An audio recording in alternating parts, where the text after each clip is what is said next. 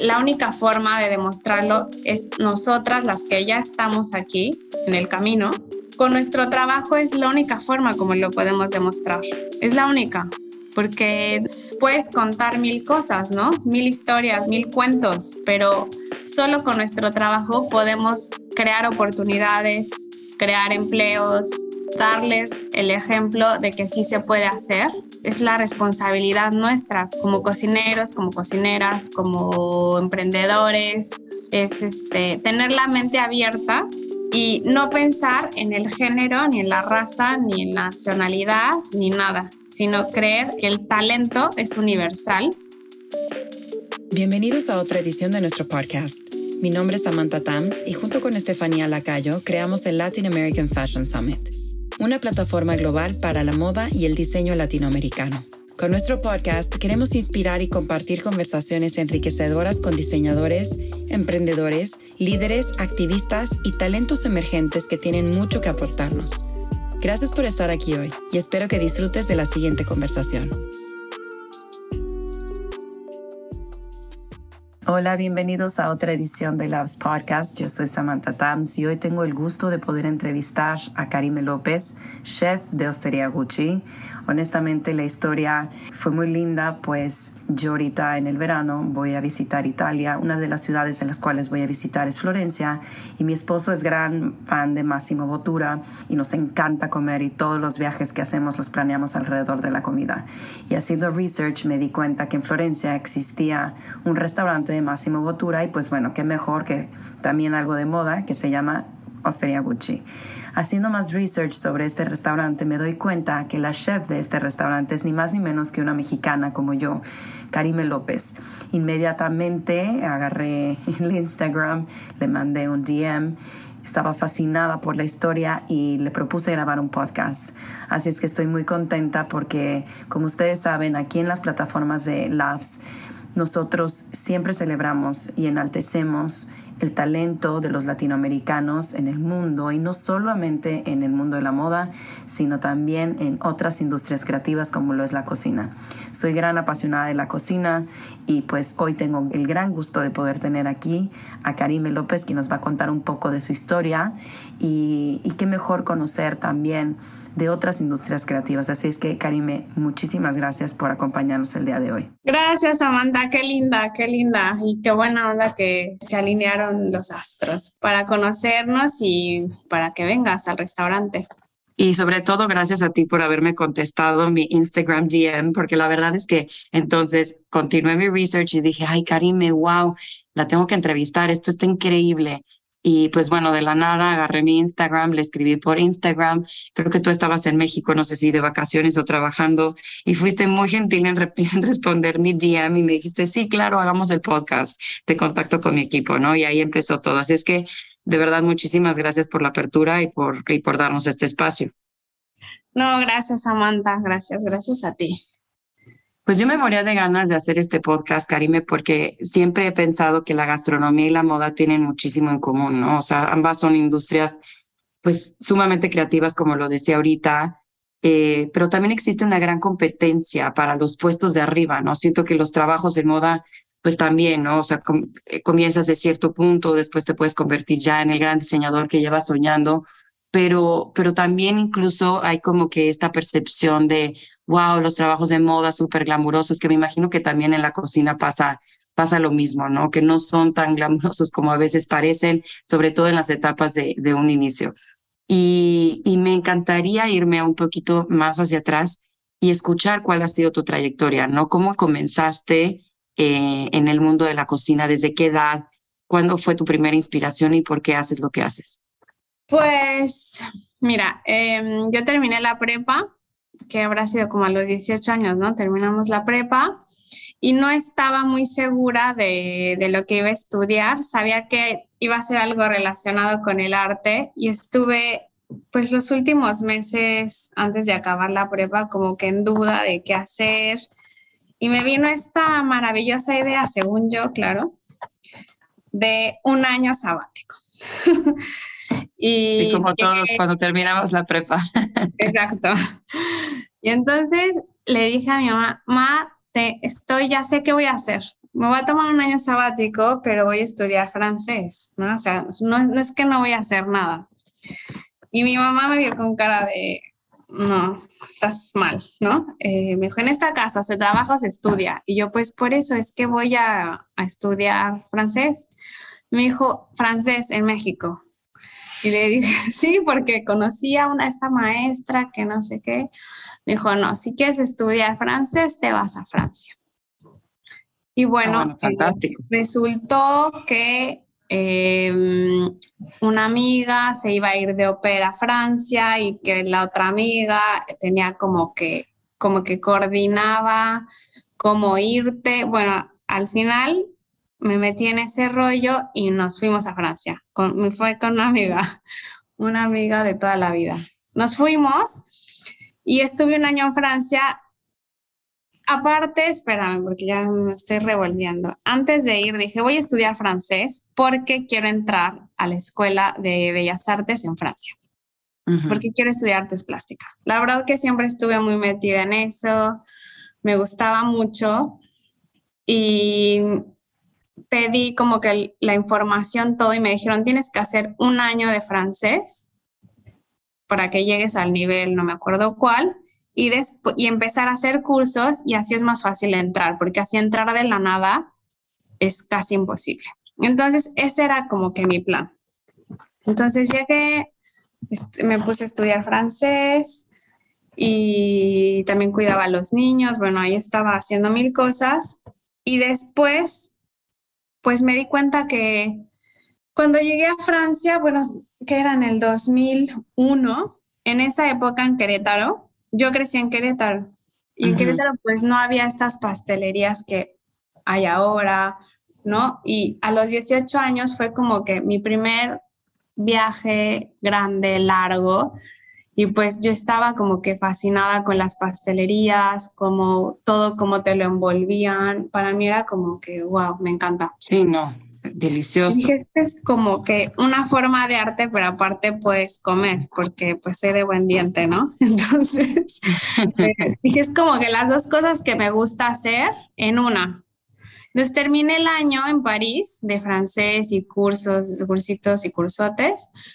Y por otro amigo también, con una conexión ahí un poco chistosa, yo dije, yo quiero estudiar cocina, pero me quiero quedar en Europa.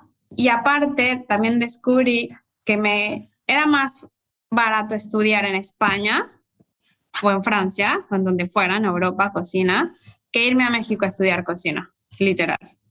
Y entonces, ¿en serio? Con de este amigo, encontré esta escuela en Sevilla y me fui a Sevilla, literal. Es que así fue. O sea, de París me fui a Sevilla y en Sevilla estudié los 3 años de cocina y después empecé las prácticas, que ahí fue cuando ya empezó bien, pues toda la onda, ¿no? Cuando realmente te das cuenta si lo que estudiaste es lo que querías, ¿no? Sobre todo en la cocina, porque claro, pues es bien duro y sobre todo de practicante, pues olvídate. Entonces, mis primeras, dentro del curso de estos 3 años, cada año, en vez de tener vacaciones, te ibas de prácticas. Las primeras las hice ahí en la Costa Brava, en Lampurdá. Después hice las segundas en el Cursal, en San Sebastián. Y las terceras tenían que ser de 6 meses y cuando acababas te podías graduar. Y yo ya había escuchado, yo casi siempre te daban la casa, ¿no? Pero las de 6 meses eran pocos los lugares que te daban la casa. Y yo había escuchado de este lugar, Canfabes, que era súper duro, que era súper exigente, que tenía 3 estrellas, pero que te daban la casa. Y yo tenía que agarrar con casa afuera, a fuerza, porque no tenía para pagarme yo la casa. Entonces dije, bueno, pues será difícil lo que quieras, pero me dan la casa, me la juego. Dije, a ver si no salgo llorando, total. Y me lancé. La escuela me aceptó irme ahí, el restaurante me aceptó y pues ya llegué de practicante, estuve 6 meses de practicante ahí y después me contrataron y me quedé 1 año y medio más. O sea, estuve total 2 años ahí. Uh-huh. Y pues yo creo que fue el lugar que me formó a mí como cocinera, ¿no? Porque era muy exigente, porque vi cosas que nunca había visto, porque ahí sí era de verdad trabajar en cocina, no, en la escuela también, porque la escuela tenía desde el primer día ya estás en el restaurante de la escuela trabajando, uno que era como un bistró y el otro como más fine dining, ¿no? Eso era una cosa positiva de la escuela, pero pues no, era una semana teórica, una práctica durante 3 años, pero pues no era lo mismo que pues ya estábamos en las grandes ligas, ¿no? En este restaurante. Y pues sí sufrí un poco el primer mes, no te voy a mentir. Claro. Bastante, más que nada porque pues me di cuenta que me faltaba una vida, ¿no? Para, pues, por lo menos para llegar a llevar una partida o así. Pero pues ahí ahora sí que picando piedra. Es que eso es lo más importante. Yo creo que hoy en día esa es la clave que muchas generaciones jóvenes como que estamos ya están acostumbrados ellos a crecer en un mundo de inmediatez. Tenemos que aprender a justamente ese trabajo, esa consistencia, ese picar piedra que pues así es como se llega a los grandes puestos. Sí, coincido que se ha perdido un poco eso, pero bueno, de mi parte sí te digo que pues sí he picado piedra, o sea, claro. Y bueno, este lugar me formó, aprendí muchísimo, sigo diciendo que fue un lugar muy importante en mi vida, unos años muy importantes en mi vida también personalmente. Y después, bueno, pues en esa época este lugar era muy clásico, muy reconocido, pero muy clásico. Y en esa época, pues todos hablaban mucho que Andoni, que no sé qué, que muy moderno la historia, pero pues hasta que yo no lo veía, aparte en esa época, pues no había Instagram, ¿no? Ni Facebook, ni nada. Entonces, o te comprabas el libro del cocinero o no sabías lo que hacía, o ibas al restaurante, pero pues yo no tenía dinero para irme a cenar ahí, ni a desayunar, ni comer, ni nada, o sea. Entonces, si no te comprabas el libro, que en esa época él todavía no es que sacara tantos libros, pues era como que lo que te contaban, ¿no? Y era pues imaginar un poco lo que hacen. Pero hablaban tanto de él que dije, bueno, pues yo me quiero ir allá. Y fue todo una odisea porque pues mi jefe, que pues ya teníamos una muy buena relación, imagínate que él era anti esa cocina, ¿no? O sea, de hecho hubo ahí como un rollo con eso. Imagínate que después de 2 años que pues estuve ahí, le dije, es que me quiero ir a trabajar a Mogaritz. No, hombre, bueno, casi me mata. Yo dije, me va a matar, me va a matar. Pero al final creo que lo entendió porque era un tipo muy inteligente. Me dijo, mira, eres joven, no sé qué. Y pues fui a pedir trabajo. Obviamente no me dieron trabajo porque ahí todos entraban de practicantes y después, si te iba bien, te podían contratar. Ya te contrataron, ok.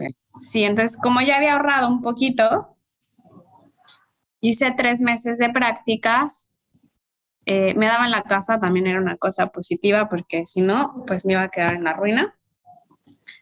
Hice 3 meses y a los 3 meses pedí trabajo porque dije, es que ya no llego, o sea, ya no tengo más dinero.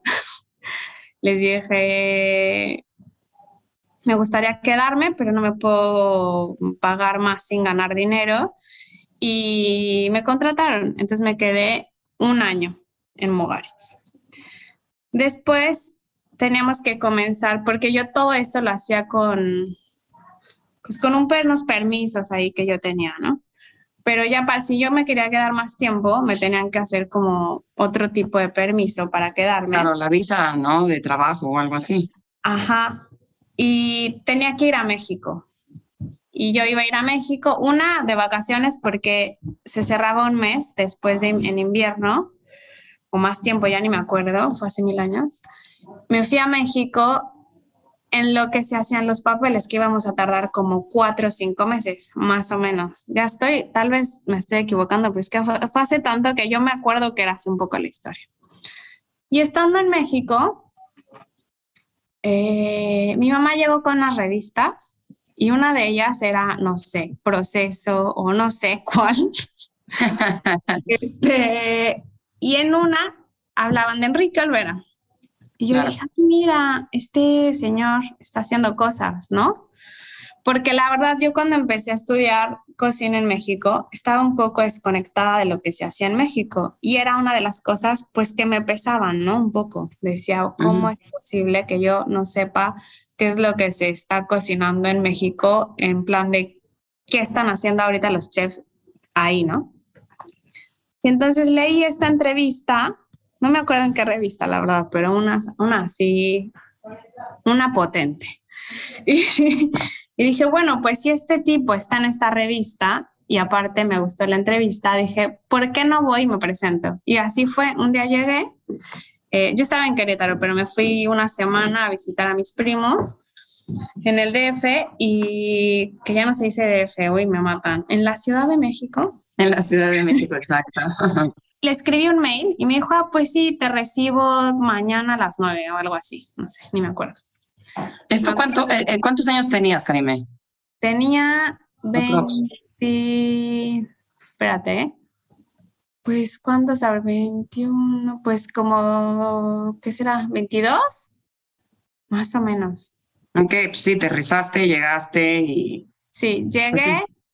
Y me dijo, mira, tengo un proyecto porque quiero abrir un taller. No, ya estaba abierto, pero lo lleva este chico, pero este chico se va y entonces me gustaría que hicieras esto.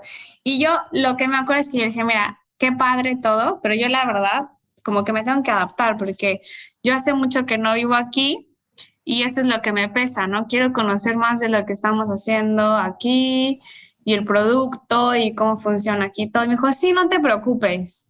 O sea, como eso se me hizo súper buena onda de él. O sea, no me juzgó, ¿no? Que dije, no sé qué está pasando aquí.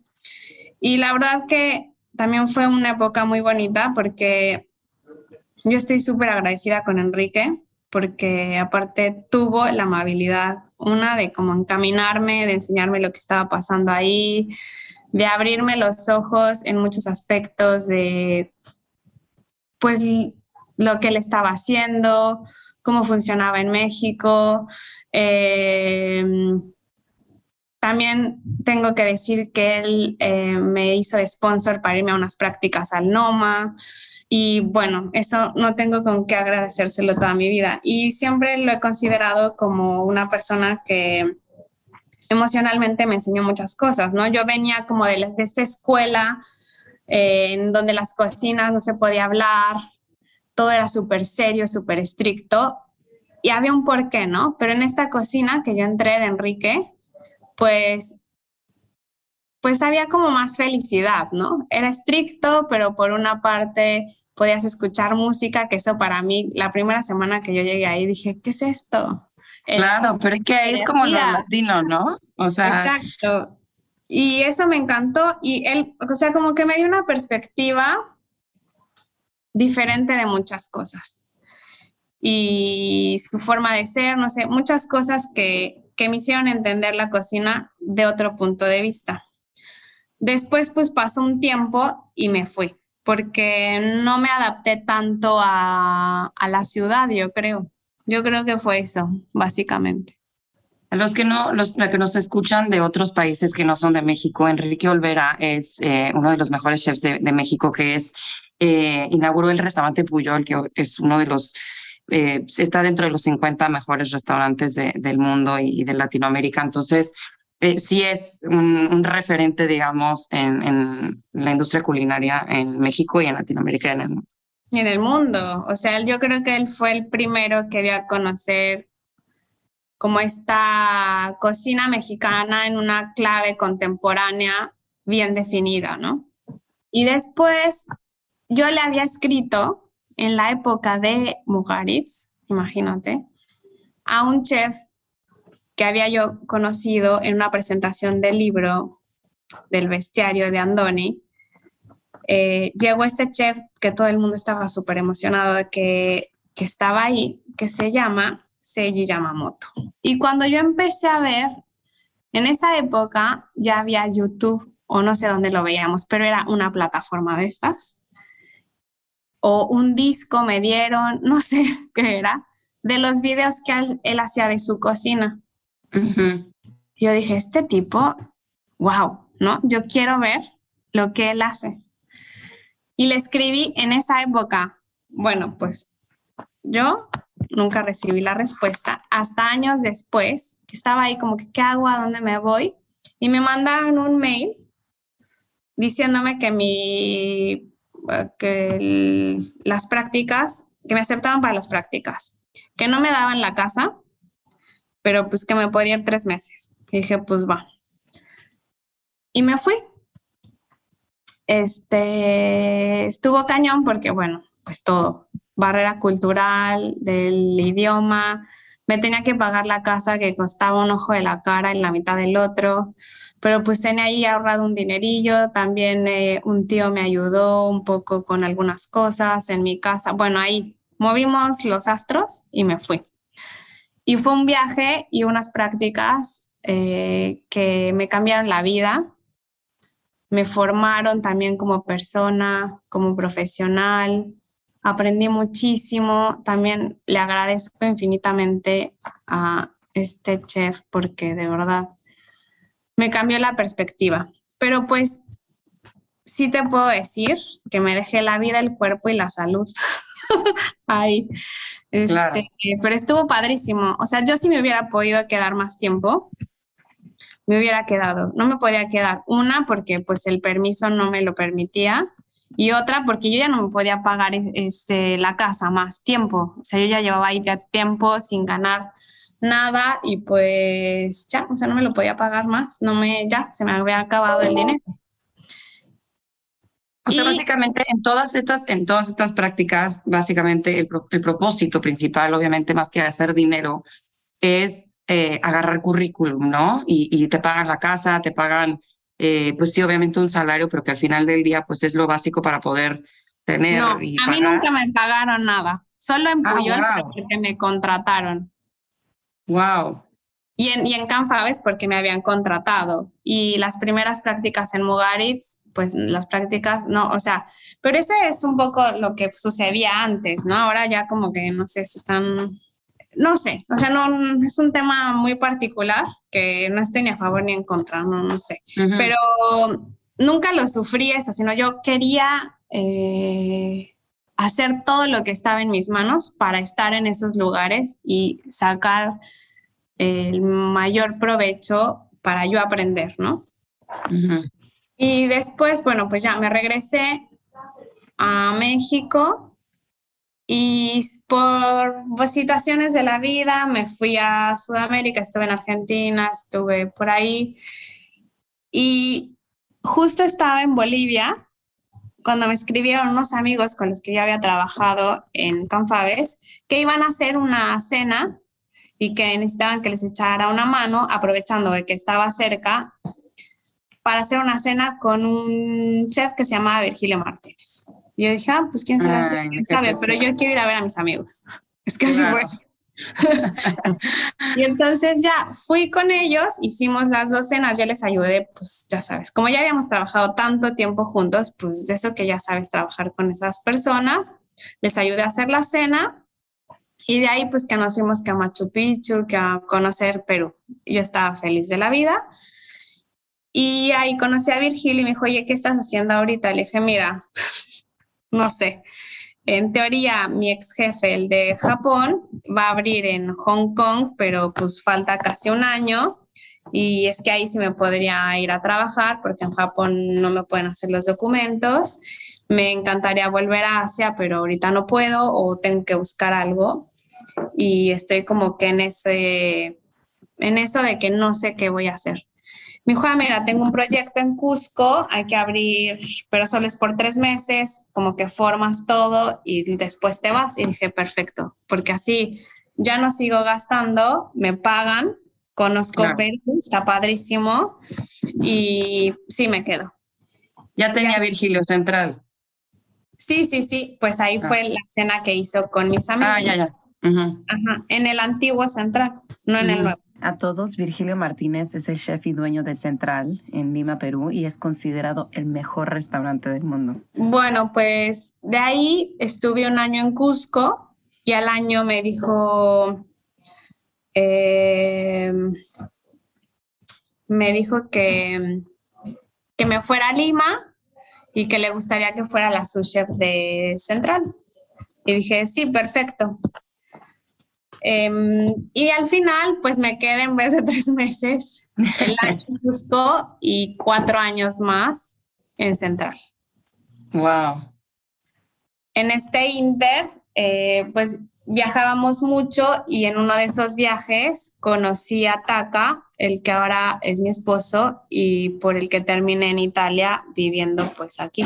Karime, qué increíble recorrido que hay a través de tu curiosidad y tenacidad por seguir aprendiendo de los mejores.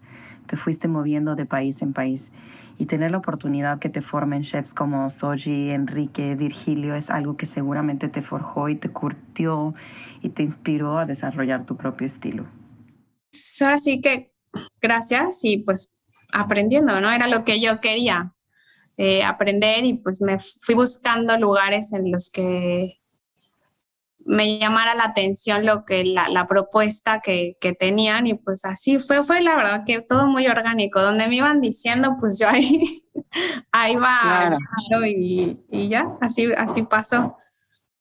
Yo tengo unas preguntas como muy puntuales en comparación, vuelvo a lo mismo en el tema de moda y de cocina, ¿no? Digamos que, por ejemplo, también en la moda, antes, pues bueno, siempre los diseñadores principalmente eran hombres, ¿no? Un Oscar de la Renta, un Valentino, un Giorgio Armani, un Ralph Lauren. Y pasa lo mismo en la cocina, ¿no? Escuchas de todos estos chefs, hombres reconocidos. Cuéntanos cómo ha sido tu experiencia como una mujer mexicana en la gastronomía. Pues yo creo que como en todas las profesiones, todos y todas sabemos que no es fácil. Yo creo que las mujeres siempre en un punto de la vida pensamos si queremos tener familia, ¿no? Y es una de las cosas que tal vez dices, bueno, si yo quiero seguir con mi carrera, ¿qué tengo que sacrificar? O si quiero tener una familia, ¿qué tengo que sacrificar? Yo muchos años, la verdad, yo dije, pues yo creo que no voy a tener hijos. Porque yo nunca fui niñera, jamás en la vida, nunca. Y la verdad que le dediqué tanto y le sigo dedicando tanto tiempo, sacrificio, esfuerzo, alma, salud, todo a mi carrera y me gusta tanto que yo dije, bueno, creo que lo más sano para mí y para el mundo es que yo no tenga hijos. Lo llegué a pensar muchas veces, ¿no? Porque también pensé que era más práctico por los horarios que nosotros tenemos, claro. Pues que no coincidían los dos planes, ¿no? Y un día, pues la verdad, me di cuenta que si yo quería tener familia y me organizaba, lo podía hacer.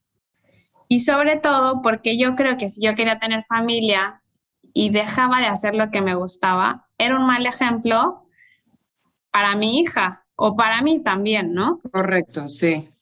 Y bueno, pues me aventé la aventura de tener una bebé, que sí ha sido literal una aventura, porque a todos los que hemos tenido hijos, pues yo creo que sabemos, ¿no? Lo que implica en todos los sentidos. Y con mi trabajo, pues más.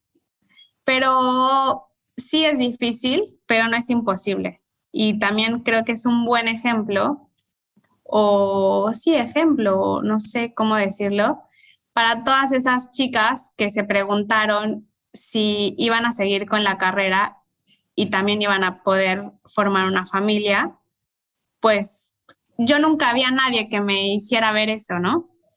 O sea, que porque como tú dices, casi todos eran hombres.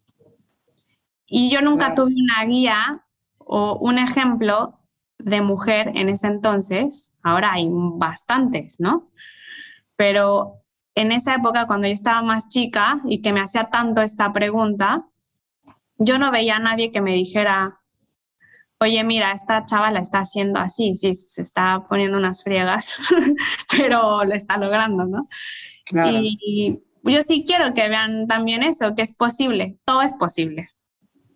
No, definitivamente concuerdo contigo y cada vez es un mundo más competitivo, pero también un mundo con más oportunidades. Y como tú dices, el mejor ejemplo que le podemos dar a nuestros hijos e hijas es el ejemplo de luchar por lo que quieres, trabajar por eso y ser pues la inspiración también para ellos para poder lograr eventualmente los sueños de cada uno, ¿no? Y, y sí, definitivamente, pues es romper brecha con estos estereotipos, que también, por ejemplo, otra Claro. cosa que hemos como notado y volviendo al tema moda, gastronomía, o sea, Latinoamérica está booming, ¿no? O sea, otra similitud que vemos mucho es que por mucho tiempo los nombres que figuraban como pues los mejores diseñadores o los mejores chefs no eran nombres latinos, ¿no? Eran europeos, o sea, asiáticos, pero ahorita vemos muchísimo a tanto hombres, mujeres latinoamericanos triunfando en ambos escenarios. Y quizás hace 10 años un restaurante italiano como Osteria Gucci jamás hubiera contemplado la oportunidad de tener una chef mexicana. O sea, ¿qué crees que fueron los factores que se te dieron a ti para llegar ahorita donde estás en Osteria Gucci trabajando con Massimo? Pues tengo una carrera, ¿no? Antes de Máximo y piqué piedra en muchos lugares y de muchas formas. Y yo creo que llevar estas dos marcas, ¿no? Como que llevar estas dos marcas para lograr los objetivos que al menos yo tengo en mente, pues no es fácil, ¿no? Pero sí tienes que tener una preparación. No hablo de porque es mujer o porque es mexicana. Yo creo que eso no tiene nada que ver. Yo vengo de hacerme y picar piedra, de hacerme una carrera y eso fue lo que vieron en mí, supongo, ¿no? Claro. Entonces, ¿cómo me llevó esto acá? Bueno, primero pues yo llegué a Italia, obviamente, tuve la oportunidad de trabajar con Máximo y después llegó el proyecto, ¿no? Pero no sé, lo podemos ver de muchos lados, ¿no? Yo creo que yo he sido muy constante con lo que he querido y con la carrera que he buscado. ¿Qué podemos hacer para que más mujeres latinas tengan esas oportunidades y esa visibilidad? Pues, bueno, ahí hay una cosa que sí, yo creo que si la guía estuviera en México, pues habría más personas con estrella, ¿no? Partimos de ahí. Otra, yo no sabía que era la primera, me enteré después. Pensé que ya alguien la tenía, no sé, por ahí, pensé que Daniela en Nueva York, no sé, te juro, o sea, como que nunca me cayó el 20 de eso hasta después. Pero yo creo que quitando un poco lo de la estrella y lo de creando más oportunidades para las mujeres, pues la única forma de demostrarlo es nosotras las que ya estamos aquí, ¿no? En el camino. Con nuestro trabajo es la única forma como lo podemos demostrar. Es la única, porque puedes contar 1000 cosas, ¿no? 1000 historias, 1000 cuentos, pero solo con nuestro trabajo podemos crear oportunidades, crear empleos, darles el ejemplo de que sí se puede hacer. Es la responsabilidad nuestra como cocineros, como cocineras, como emprendedores, es tener la mente abierta y no pensar en el género, ni en la raza, ni en la nacionalidad, ni nada, sino creer que el talento es universal y darle la oportunidad a la gente. O sea, eso yo creo que es fundamental. Claro. Y el día que nos dejemos de preguntar o decir porque es mujer, porque esto, ahí, ese va a ser el día en que demos el paso hacia adelante. 100% de acuerdo contigo, Karime. Y ahora te quiero preguntar, ¿cómo es? O sea, obviamente, como bien decías, este es un proyecto que tiene, o sea, son pues, comida y evidentemente moda, ¿no? Y representas a dos marcas y dos proyectos interesantísimos, que obviamente, pues bueno, desde los platos hasta los interiores del restaurante, o sea, todo el concepto de Hostería Gucci es totalmente pues premeditado para que hacer que el comensal tenga una experiencia pues impresionante de todos los sentidos, ¿no? O sea, visualmente, todo, la comida, olores, todo. Ha sido creado realmente con muchísimo cuidado, imaginación y te transportan a este universo de Gucci. ¿Cómo tú como creativa y como al final del día, cuáles como los códigos, o sea, que de la casa que te dicen, o sea, te dicen a ti un guideline o tú puedes tener la libertad en inspirarte y crear los elementos o los platos que tú quieres transmitir? Pues parte importante de que yo esté en este proyecto es que soy libre de hacer lo que yo quiera. Eso era muy importante para mí. Claro. Porque después de haber pasado por muchos restaurantes en los que obviamente tú sigues la visión del chef, ¿no? Del guía que tienes ahí. A mí me pasaba que después de irme de un lugar me tenía que hacer como un exorcismo, ¿no? Porque si no, repites, ¿no? Lo que estás haciendo ahí. Uh-huh. Obviamente siempre te quedan algunas cosas, ¿no? Porque son lugares que te forman. Pero, por ejemplo, yo venía de estar trabajando 5 años con Virgilio, que es un estilo muy particular, ¿no? De emplatar, de los productos, un estilo muy, muy de él. O sea, tú ves un plato de ese restaurante y sabes que es de él, ¿no? No necesitas ver que es Virgilio Central, ¿no? Tú ves una foto de sus platos y sabes que es de él. Uh-huh. Entonces, yo estuve como un año, pues, literal probando muchos otros restaurantes y cocinando en mi casa para tratar de no repetir eso. Y lo tenía muy claro, porque iba a ser algo como traicionarme a mí misma, ¿no? Entonces, y también definir un poco mi estilo, que obviamente esto es con tiempo, con los años. Este proyecto empezó un poco, creo que la idea era de hacer un bistró con muy buena calidad, pero un bistró. Y después de un año que me di cuenta que yo podía hacer lo que quisiera, dije, bueno, yo toda mi vida he hecho fine dining, soy libre de hacer lo que yo quiera y vamos pasito a pasito, definiendo lo que yo quiero que sea mi cocina, definiendo un poco el concepto que me va a definir a mí en el futuro. Yo sí quiero que vean un plato, ¿no? Como te digo, en este caso con otros chefs que sabes que son de ellos, que sí vean un plato y digan, esto es tipo... Esto es Karime, ¿no? Y creo que poco a poco, aunque somos todavía un proyecto muy joven porque tenemos 5 años y creo que en un restaurante 5 años pues es poquísimo. Estamos trabajando en eso y es parte de la felicidad que me da Gucci de que me deja hacer lo que yo quiera, ¿no?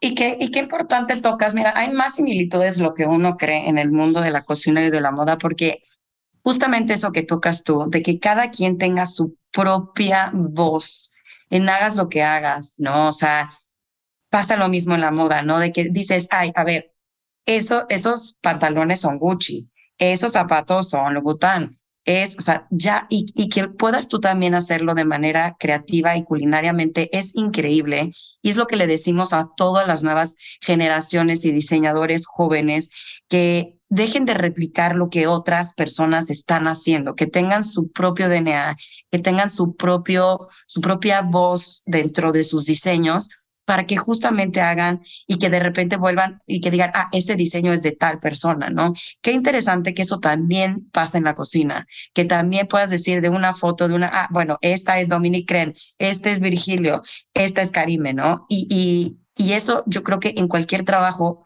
y sobre todo en las industrias creativas es importantísimo, encontrar tu propia voz y tu propio sabor para que digan eventualmente, sin duda alguna, este plato es de esta persona. Sí, es muy importante. Y por ejemplo, eso que dices de la similitud con la moda, con el fashion, ha sido muy interesante cómo empezamos a trabajar con Gucci, ¿no? Porque creo que los procesos creativos son muy parecidos, pero obviamente los tiempos son muy diferentes, ¿no? El proceso creativo en la moda, aunque es rápido, pero pues pasan 1000 filtros y cuando ponen una colección sale no sé cuánto tiempo después, ¿no? Y en cambio aquí en la cocina todo es inmediato. Sale el plato, la reacción es inmediata del cliente. Y bueno, obviamente también hay muchos restaurantes que cierran no sé cuántos meses para crear un menú. Yo no tengo ese lujo, ¿no? Por decirlo así. Nosotros siempre estamos abiertos y es el proceso creativo tiene que ser también más rápido, ¿no? Por estos tiempos que manejamos del restaurante que siempre está abierto. Y bueno, porque también en Italia las estaciones son muy, muy marcadas, ¿no? A veces tienes productos solo 2 semanas y ya se acabó y tienes que cambiar el plato porque ya no hay este producto y claro. Eso también genera también emoción, ¿no? Y es importante para nosotros tener esta motivación de que siempre podemos hacer cosas nuevas. Y obviamente sucede lo mismo en la moda, pero con unos tiempos, pues, diferentes. Sí, 100%, como bien tú dices, o sea, sale la colección y de pronto pasan unos meses hasta que llega a un punto de venta y te vas dando cuenta de la reacción de los clientes, pues bueno, conforme va pasando el tiempo. Tú sales de la cocina y el success de un plato se mide en cuanto llega a la boca del que lo come, ¿no? ¿Cómo mides porque obviamente en la moda, pues bueno, obviamente te sacas un reporte y ves que cierta bolsa, cierto pantalón y todo es tu bestseller. ¿Cómo mides tú eso en la cocina? Pues más que medirlo, lo escuchamos, ¿no? En la mesa, que por eso también se genera este estrés, esta tensión, esta adrenalina que también yo creo que los que trabajamos en las cocinas nos hacemos un poco adictos a esta adrenalina. Y yo lo escucho en la mesa, ¿no? ¿Me gusta o no me gusta? Es un poco así radical. Entonces, lo medimos así y también es el proceso de cómo evoluciona un plato, ¿no? A mí me gustan, no sé, algunos clientes que tenemos ya de siempre y decirle, mira, te voy a dar a probar esto, ¿qué piensas? ¿No? También así como que agarrar algún conejillo de indias Claro. porque obviamente pues cada paladar es diferente, cada mundo es diferente, en cada país compartimos la mesa de diferente forma. Entonces, pues me gusta también escuchar el feedback porque aprendo, ¿no? Aprendo de eso y también aprendo de mis clientes, también de los chicos en la cocina, ¿no? Como qué piensan de lo que estamos haciendo. Entonces, pues ese sería mi forma de medirlo, creo.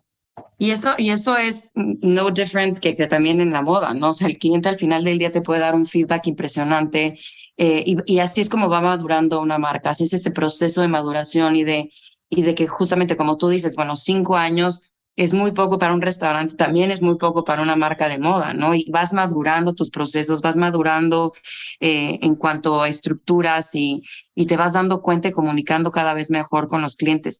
Tú en tus platillos, un mexicano nunca deja México por alguna razón, aunque estés basada en Florencia. ¿Influye mucho la cocina mexicana para ti dentro de la creación de sus platillos o no le pones? No, sí. O sea, ahora que vengas te vas a dar cuenta. Influye en todo, o sea, desde la forma como emplato, yo creo que en México, somos un país lleno de color, ¿no? Entonces a mí me gusta ver color en mis platos, me gusta ver sobre todo los colores de la temporada, ¿no? Ahora, esta es mi temporada feliz, que ya está casi acabando, como que primavera, inicio de verano, porque están todas las frutas, está todo, ¿no? Entonces, me gusta ver color, me gusta también sentir mucho, si hay alguna fruta fresca, sentir la fruta, no solo que sea como que, sabía, esta fruta, ¿no? Sentir una mordida de esa fruta, porque en México estamos acostumbrados a comer fruta todos los días, ¿no? La vemos, claro, la tenemos ahí a la mano. Creo que también nuestra cocina se define mucho por las cosas frescas y eso a mí me encanta. Aquí obviamente en invierno es un poco más challenging, ¿no? Pero eso es también parte de mi adaptación. Pero si ves el menú, o los menús que han ido evolucionando en este restaurante, estoy segura y consciente de que se siente México y se debe de sentir porque es parte de mi esencia, es parte de mí. Increíble, Karime. Pues bueno, ya para finalizar, porque seguramente ya tienes que regresar a cocina para la cena y preparar todo, no te quiero quitar más tiempo. ¿Qué sigue para Karime? ¿Qué sigue para ti como chef? Y la pregunta que siempre le hacemos a nuestros invitados es, what is your purpose? Entonces, como me quieras contestar en ese orden, la última preguntita. Pues ha ido cambiando eso. Por ahora yo estoy muy contenta en este proyecto y my purpose es formar a un equipo sólido y feliz y ser coherente con la sostenibilidad que tenemos que tener humana, ¿no? Que mi equipo sea feliz, que mi equipo tenga todo lo que necesita para desempeñarse bien en su trabajo y para llevar a este proyecto a todo lo que queremos lograr. Ese es mi purpose, porque yo si tengo eso, puedo lograr lo que yo quiera, creo, como persona y como profesional con mi equipo. Y también, pues, llevar de la mano esto equilibradamente con mi familia, ¿no? Ahora tengo una bebé de 1 año y medio y quiero que siempre haya un equilibrio con eso, con mi hija y con mi profesión. Definitivamente, Karime, pues te agradezco muchísimo nuevamente tu tiempo. Me encantó estas similitudes, me encantó platicar contigo, conocer un poco más de tu historia, de tu trayectoria. Y como lo dije al inicio de la entrevista, definitivamente a nosotros nos encanta resaltar, enaltecer, celebrar los logros de todos los latinos dentro y fuera de Latinoamérica. Y nuevamente muchísimas felicidades por ser tan tenaz, por picar piedra, por no rendirte y estás en donde estás porque lo has trabajado muchísimo. Y espero que este podcast haya sido una inspiración para muchas de las personas que nos escuchan, estén o no estén en la industria culinaria o de moda, pero simplemente el mensaje yo creo que es trabajar, aprender de tus maestros, tener tu propia voz, desarrollar tu propia esencia y mostrarla y pues en las industrias creativas expresarte con todo lo que está alrededor tuyo, ¿no? Nuevamente muchísimas felicidades, gracias por darme este espacio. Muero de ganas de ya conocerte en persona, próximamente de estar en el restaurante, probar tu cocina y tus creaciones y estoy segura que voy a estar, más feliz que nada. No, gracias a ti, Samantha. Nos vemos ya en 2 semanas, ¿no? Sí, ya me muero de ganas. De hecho, yo ya me voy el sábado para allá y ahí estaré recorriendo, pero ya nos vemos pronto y vamos a tratar de enseñarle a la audiencia de Labs un poquito más de lo que es la cocina de Osteria Gucci. Entonces, muchísimas gracias y nos vemos pronto. Gracias a ti. Nos vemos pronto. Bye, bye. Que estés muy bien. Bye. Gracias a todos por escuchar este nuevo episodio de Labs Podcast.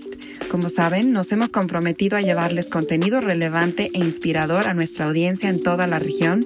Espero hayan disfrutado esta plática tanto como yo y nos vemos a la próxima.